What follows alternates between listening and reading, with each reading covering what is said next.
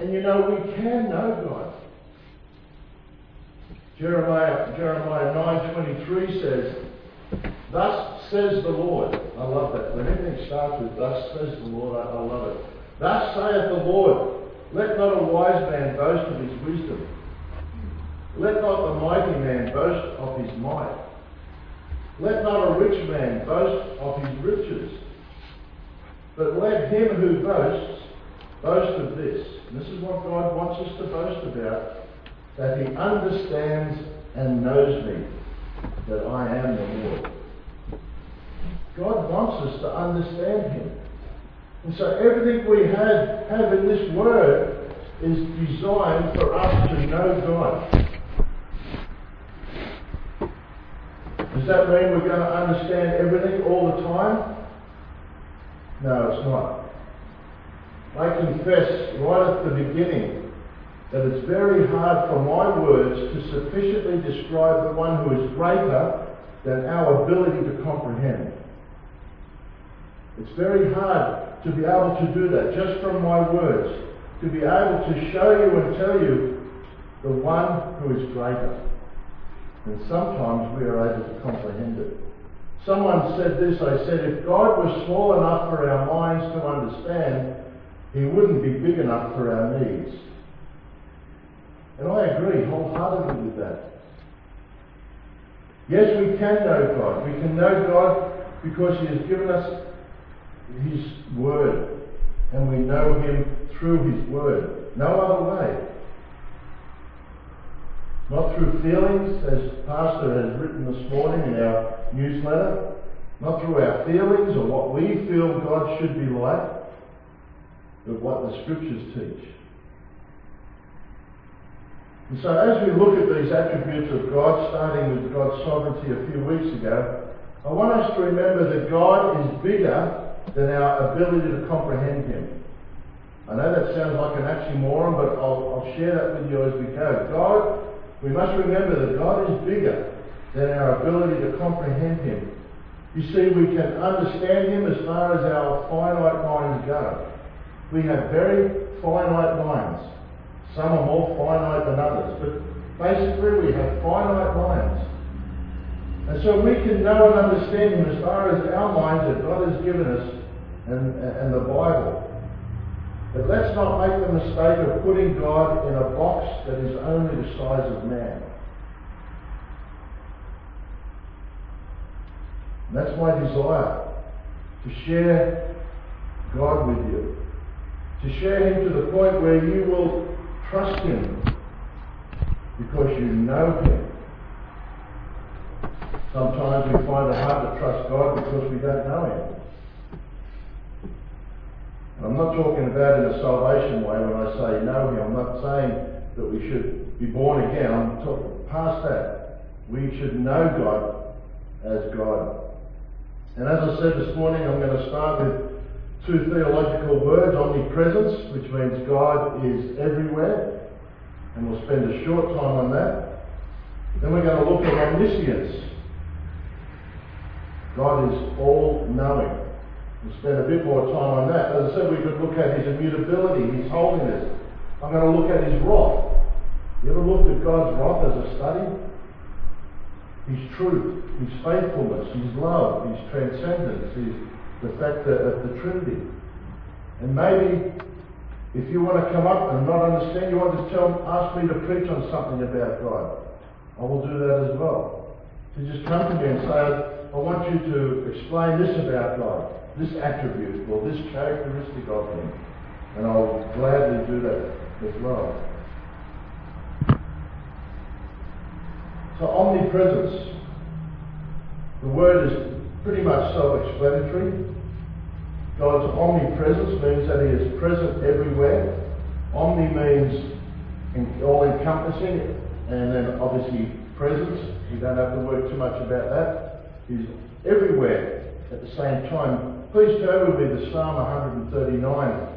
Being a topical sermon, I'm not going to go through a chapter, a verse at a time, because this is an extension of the whole Bible.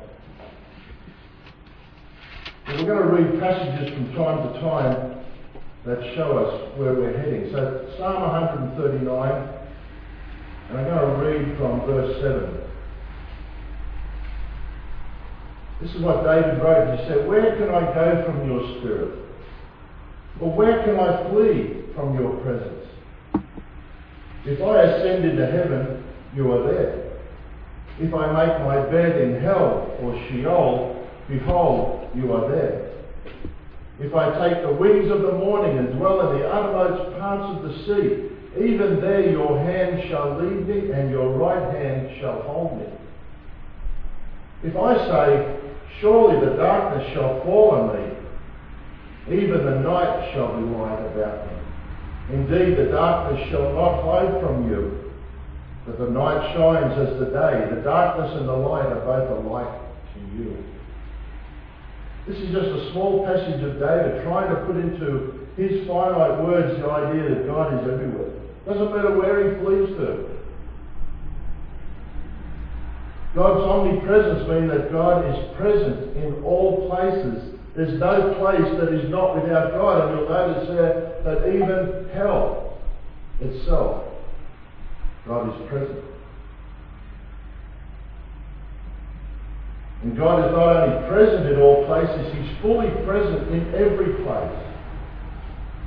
Now this is beyond the scope of our mind, isn't it, when you think about it, that God is fully present in every place, at all times, all the time.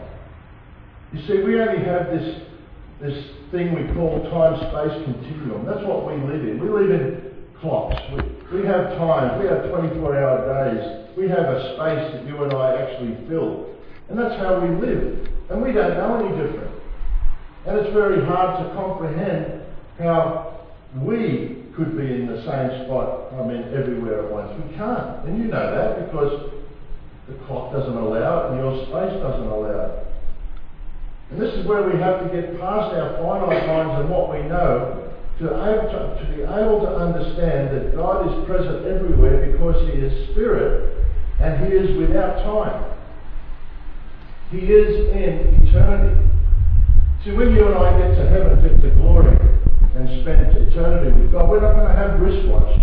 There's no such thing as an hour or a minute or days or weeks. That's very hard for us to comprehend.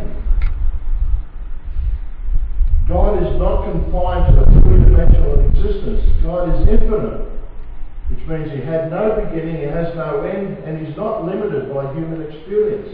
He's not limited by our reason of time-space continuum. The only way that I remember a professor telling me just a simple illustration to try and get around the idea of God can be how he is present all the time. You see, God is present now, in the past, and in the future at the same time. And the only way that I could get that explained in my mind is to use the idea of illustration of a film. Now this is hard for young people because they're used to digital copies now. They don't know what a film is. But you remember the olden days when the film used to be on a reel-to-reel? Well, you could open up the film and you could see the first little picture of the beginning, and you could, if your arms were long enough, you could see the end all at once. And so you could stand there and you could see the whole film at any point along that film. And that's how I see God. God is seeing at any one time your past, your present, and your future. He is seeing your future right now. And this is the reality of God's omnipresence. See, God doesn't age. It's the same God that was in the past, and we know that, the Scripture tells us that it changes, but it's the same God at the same instance as he looks in the past, present, and future. And so my mind can't comprehend that. This is where we have to get past our minds, our finite minds, to comprehend the fact that God is and can be present, fully present, everywhere. He lives without time, he lives as spirit. He's not dimensional, he doesn't live by the clock. So omnipresence simply means he's present in the past, present, future, at the same time, everywhere. And so as we understand that, or try to understand it, or take it by faith, remember we walk by faith and not by sight. It's one of those things sometimes we just have to take by faith because our mind, until we get to eternity and see how that works, we really don't know because we haven't tasted it. But understanding what God's omnipresence means, that he is there with you always, what does that mean practically for our lives? Because it's one thing to know that he's omnipresent, the other thing is to understand what that means for you. The practicality of it. And the fact is, if God is present everywhere, firstly, you are not alone, ever. But secondly, you should live with a new sense of accountability in your lives. If God is omnipresent, then we're living before the face of God every moment of our lives. And that means everything we do is done in God's presence. David said, well, I'll wait for the night to come. God won't be able to see me then. It's at night time. And he says, no, the day is as night. Or the night is as day. And so God sees everything we do. And if we remember this fact in our lives, it would certainly impact some of the things we choose to do, wouldn't it? If you really thought about it, understood, and truly believed that God is present with you right now in your life, it would impact the way you do things. Do you remember how you were with your parents? Some of you young people might even remember now how you are with your parents. When we're in the presence of our parents, you generally did what was expected, don't you? However, sometimes when we're with our friends, we go up to things we know our parents probably would disapprove of. Why do we do it then? Because we believe our parents would never find out. Oh, they won't find out, they're not here. It doesn't really change much when we're adults. When the boss is gone for the day, there's a tendency to slack off a little bit at work. Why? Because we believe no one sees us. But if we come to the realization through God's omnipresence that God is present with us, it should affect the way we live day by day by day. One writer put it this way. He says, if we live our lives without an intense awareness of the omnipresence of God, we create one illusion after the next. We start to think, no one witnesses the way I shade the truth with a client in my office. They just hear me sing along with everyone else on Sunday morning. Or no one witnesses my pilfering or borrowing of company pens and notepads. They just see me soliciting donations for the food bank. No one hears how I raise my voice at my wife, my husband, or my children. All they hear is how well I pray at church. No one sees the illegal deal I'm cutting. They just see the folded cheque I drop in the offering bag. Now, the biggest criticism, if you ask your non-Christian friends, I would almost guarantee that the biggest criticism of Christians that comes from the world is that we're hypocrites. Sad as that is. Christians act one way on Sunday, live differently every other day of the week. And sometimes, sadly, it's true. And I think it's true because we forget as Christians to think that God is not paying, or we think God's not paying attention to us until we get here on a Sunday. And then God is there with us and we can praise Him and worship Him because we're here on a Sunday. We forget about the rest of the week. The fact that God is with us. And that is faulty theology. And so if we lived and had a true sense of God's omnipresence, you and I would live much differently. There'd be a new consistency in our lives. The person we are when no one is looking would be that same person when everyone was looking.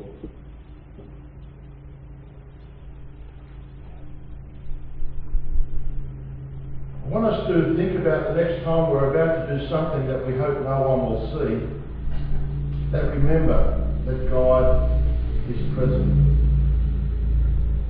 The next time you feel you're outside his jurisdiction, or God's not here, or it's dark, or whatever that Psalm 139 might have said, the next time you feel that you're outside his jurisdiction, remember that that place does not exist.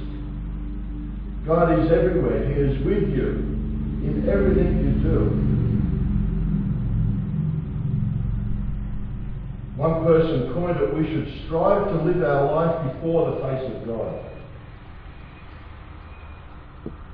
Live your life, another person said, for an audience of one. That audience of one obviously being God. And if we think about God's omnipresence and strive and understand it, it will change your life. Because people will then see you when everyone's watching the same as when no one's watching. The reality of God's omnipresence means you're not alone. He'll never leave you nor forsake you. And because of that knowledge, it should bring our living to a different accountability. A real sense of accountability. That's God's omnipresence.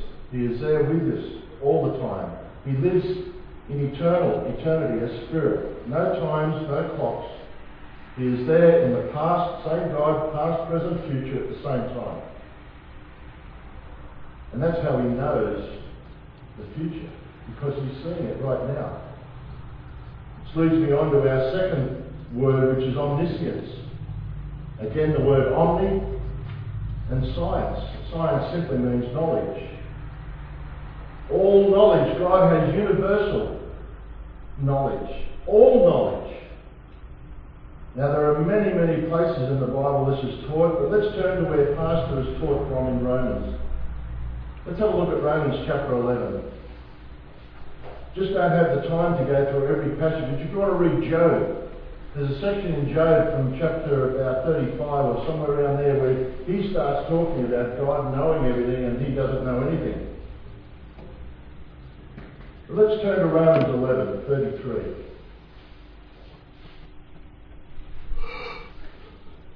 Remember, this is now looking at God's knowledge or his omniscience.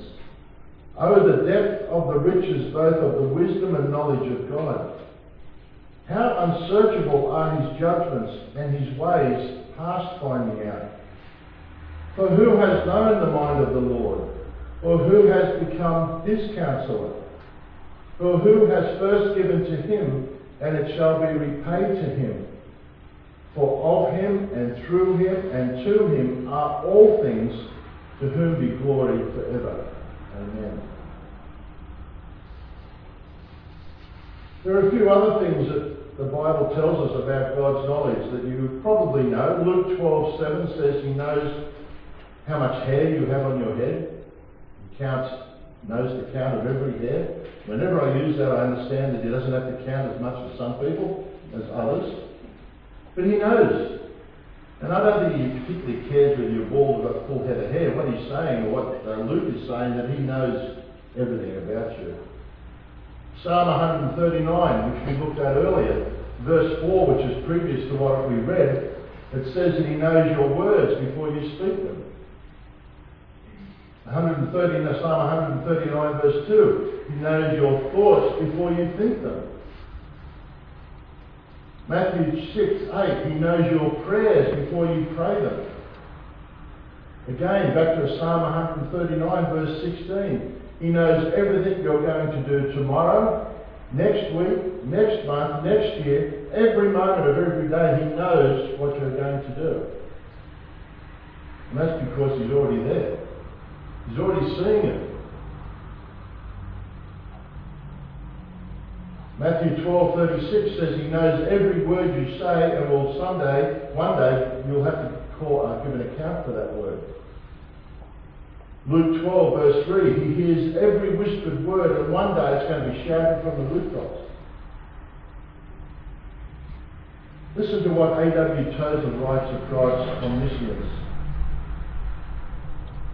Because God knows all things perfectly, he knows no things better than any other thing, but all things equally well. He never discovers anything. He is never surprised, never amazed. He never wonders about anything, nor does he seek information, nor does he ask questions. In other words, what God knows, he always known.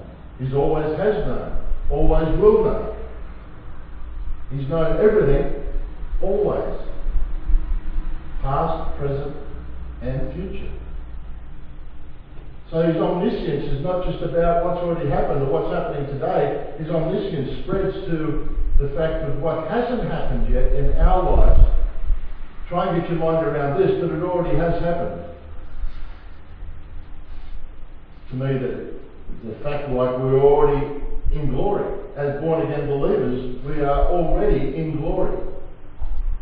And that can't be taken away from us. So that it's written in cement is probably the best way I can say. And we're going to get there one day, but we're not there yet. But it has happened.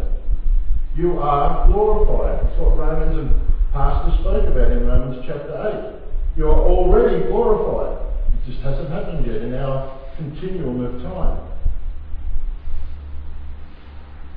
So he knows everything. He's always known everything. He's not amazed. Nothing takes him by surprise because he always knows it. He doesn't ask questions because he knows it already. He doesn't seek information because he already has it. And so God's omniscience should also help us to live. Because of his omniscience, I want to talk about two aspects of our lives because of God's omniscience. And the first one is, because he's omniscient, he knows who you are. And the second one is, because he's omniscient, he knows your situation and what's going to happen. Let's have a look at first, he knows who we are. And if he knows who you are, then he knows your secrets. If God knows everything, it means that he knows all those things you are hoping that someone would never find out. He knows them. He knows the things you've done. He knows the things you've thought. He knows the true intention of your deeds. Jeremiah 16:17 says, God says, my eyes are on all their ways. They are not hidden from me, nor is their sin concealed from my eyes. You know, we spend a great deal of time trying to create a good image.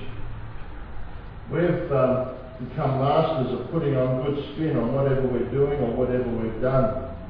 The truth is, church people are pretty good at this. We put on good clothes and we present ourselves as together and dedicated followers of the Lord. And if we're getting really good, we learn the jargon and we present ourselves as spiritual. But sometimes all we're doing is selling an image. But God knows you intimately. The things that you are hiding from other people are not hidden from God. And so because God knows who we are, he also knows your scars. God knows your pain. You know, one of the things that makes us feel most isolated in life is feeling like no one understands. I wonder if we've felt like that occasionally. No one understands. People may be kind and well-meaning, but they don't really understand. But God does. He knows your disappointments. He knows the depth of your loss. He knows about the way others have hurt you. He knows about the time others have betrayed you. He knows the false accusations that have been levelled against you. He knows about the times you've worked really hard to help someone but it fell apart. When you feel that no one understands you because of God's omniscience, he does understand you. In fact, I want to go as far as to say only God understands you. He's the only one with all the information. You know, one of the things you learn early in counselling is that you should never tell someone, I understand what you're going through. Not a set of words that you really should say to someone who's aching. For instance, when we have someone close to us die, each loss is different. Yes, you might have had someone die, but this person's loss might have been greater or lesser based on the nature of the relationship. You don't know how these two people really felt about each other. You don't know what they've shared. You don't know what their dreams were. You don't know what they longed to have together. And see, there's really no way for us to really understand someone else. But God has all that information. He does understand. When you really think about it, you'll come to realise that God understands you even better than you do. Not a single tear has gone unnoticed in your life. Not a single fear is overlooked. Not one pain that you have endured alone. God knows you. He knows your secrets. He knows your scars. And He knows your service. One writer puts it this way. He says, God is the note-taking heavenly observer. He knows about the time you bit your tongue when you could have contributed to a rumour. He takes notice every time you greet a stranger or visit a person in a hospital or prison. Every secret act of character, conviction and courage has been observed in living colour by our omniscient God. And that's great news. We don't have to. He knows what we're doing. He notices when no one else notices. God notices. God knows your heart. He knows that there are times when we worked hard and thought it was for nothing, but it wasn't. God was there. He's the audience of one. Maybe you fit into some of these categories. The person who is conscientious about making God's house look nice, but no one notices. The person who teaches year after year in Sunday school. The person who faithfully stops by and visits, either in a hospital or in their homes. The person who provides a meal. The person who's always doing what they can to help. The person who is taken on a ministry. Often these people are often forgotten and unappreciated, but God sees. And we're not working those things for adoration. We're not working we're working to the audience of one. And God sees it. The audience of one does not miss a thing. No act of love in His name is missed. Oh, He knows us. He knows your scars. He knows your ministry. He knows you in and out. But God's omniscience also means, because He is always present in the future as well as now, He knows your situation. See, God has the big picture of your life. He sees what you and I don't see. He knows the unknowable of what is coming. He knows where you're headed. You might think you do, but God knows. For most of us, life is a mystery. It's like driving in the fog. You can only see so much ahead of you. And that's what life is for us. We live our lives, but our plans are a little bit tentative because we don't know what surprise is going to come around the bend, but we plan it, and God wants us to plan and live life. But God does know what's coming up in the bend. God knows where He's taking you in life, and He knows what it is that He's using to accomplish that purpose. See, He sees the big picture, and I know I've used this illustration before, but it's the only one that helps me, and that is the life of a tapestry. You look at the front of a tapestry and you've got this beautiful picture. You look behind the tapestry and it's just wires going everywhere, or rope or wool going everywhere. You look at the back of the tapestry and you think, goodness, how can you make anything out of that mess? Well, that's my life. Going here and there, and what it seems like I'm just being from pillar to post. When you look at the front of the tapestry, you've got this beautiful picture that only God sees. And even though we may not see where things are going, the fact that God's omniscience assures us that we're not wandering aimlessly. As born-again believers, you are not wandering aimlessly. Ephesians chapter 2, you know these verses. For by grace you have been saved through faith, and that not of yourselves, it is a gift of God, not as any result of works, so that no one may boast. Verse 10 says, For we are his workmanship, created in Christ Jesus for good works, which God prepared beforehand that you should walk in them. God has prepared from eternity past for your picture to come out nice at the front of the tapestry. But we only see the back. We think we're wandering aimlessly, but we have to understand God's omniscience means that God has a plan. He knows where he wants you to be in the future because it's already there. He knows what we're going to become. He knows what obstacles then we'll have to overcome. God knows the way home, no matter how lost you may feel at any one time. And because God knows where we're heading and what we're going through, he knows why we're having to suffer. You know, I believe with all my heart that suffering is not for nothing. And when I went through the book of James, that comes out immeasurably, as also Peter, when he writes to the scattered 12 tribes, and he talks about the idea of your fiery trials. Don't think of them as a mistake. Not for 1 minute do I think the pains of life are the results of an arbitrary events that just happen. God allows the hurts and the pains for a reason. And often, more than often, we're not able to understand many of these things. We can't see what's beyond this life, but God can. And so God is seeing the purpose. He's the one that understands why it's so baffling to us. God alone has that eternal perspective. We don't have it. As an illustration, it's like when you have to bring your children in for their vaccinations. As a parent, you know the reason for these shots. You know why you're taking your child there. You're preparing your child to survive in a world of disease. And so you're willingly taking your child to a doctor who is going to inflict pain. Or more importantly, probably the nurse that's going to inflict this pain. And you do it as a parent because you see the big picture. What about the child's perspective of this time? They may feel a little bit betrayed, a little bit abused, a little bit set up. Why did you bring me here to get me stabbed with these things that made me cry? How could you, as a parent, allow me to take this?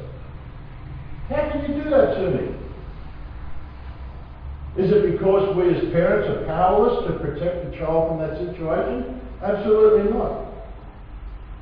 What the child doesn't understand and what we don't understand sometimes, that even the pain has come because of love.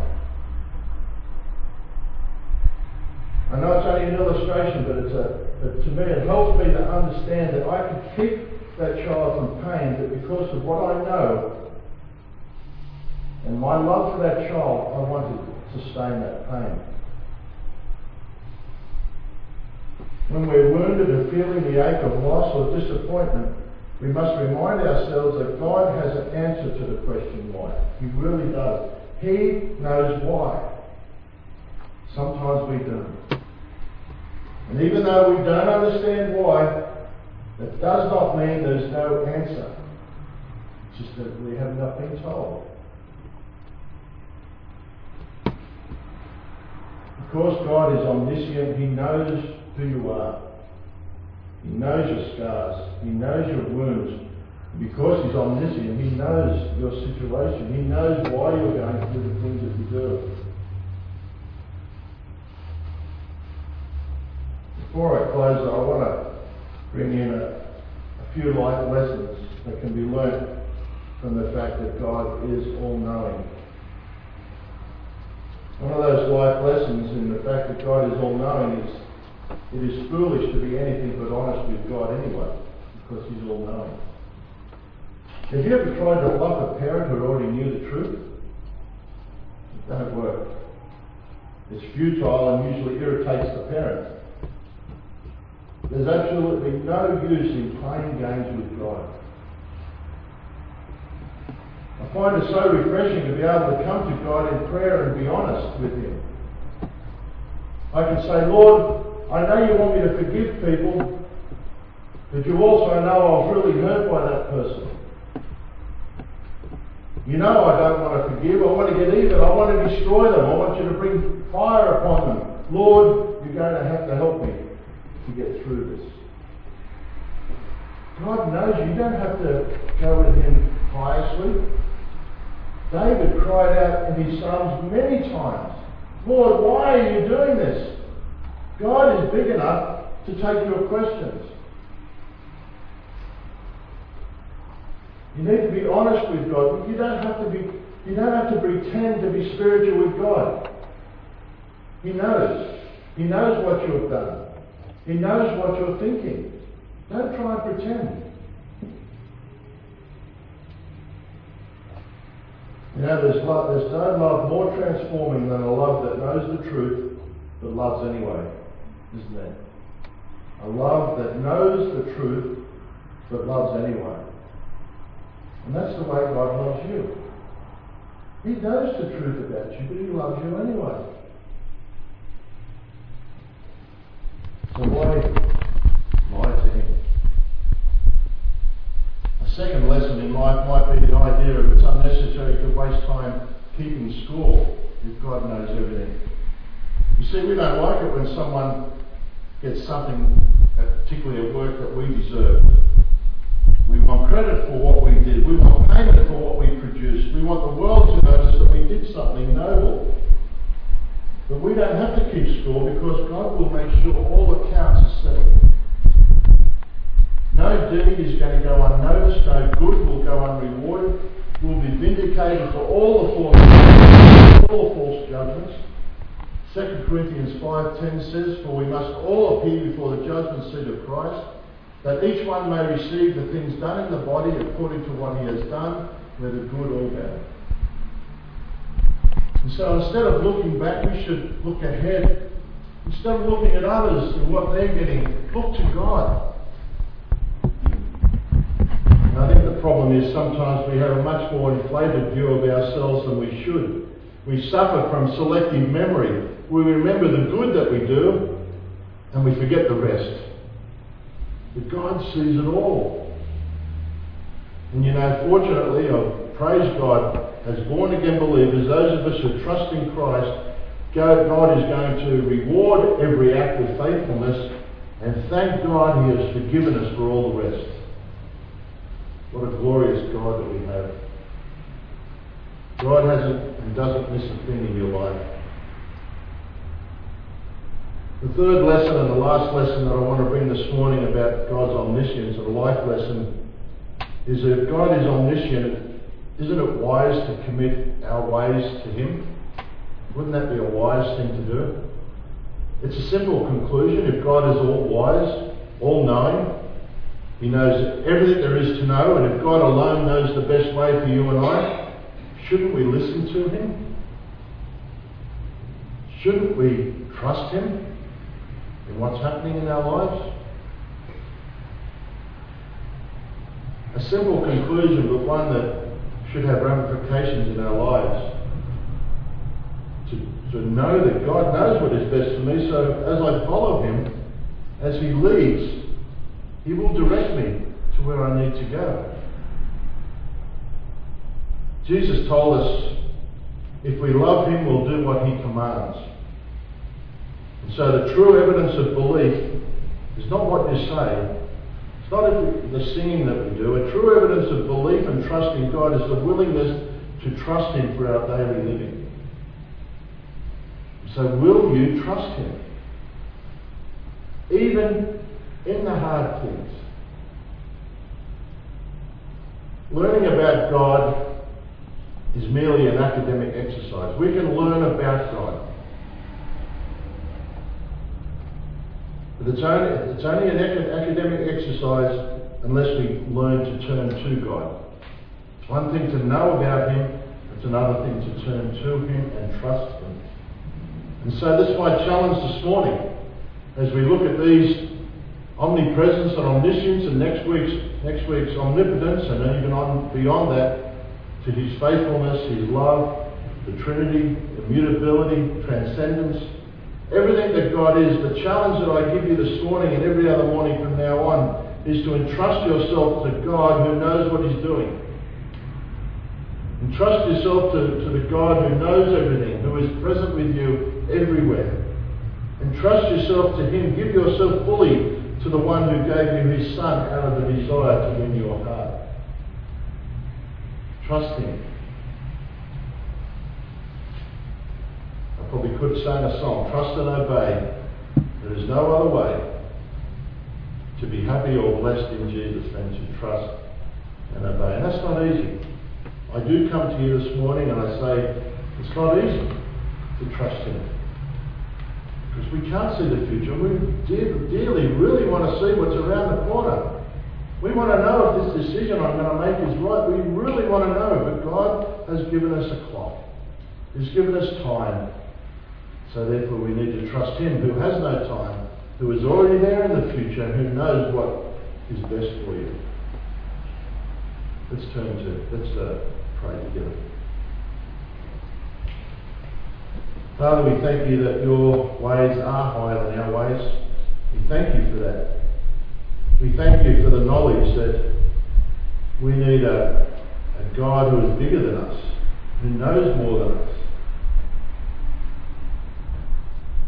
We thank you for your word that helps us to comprehend how big and awesome our God is. There are times, Father, when we have to live by faith, that we can't see the answer to the whys.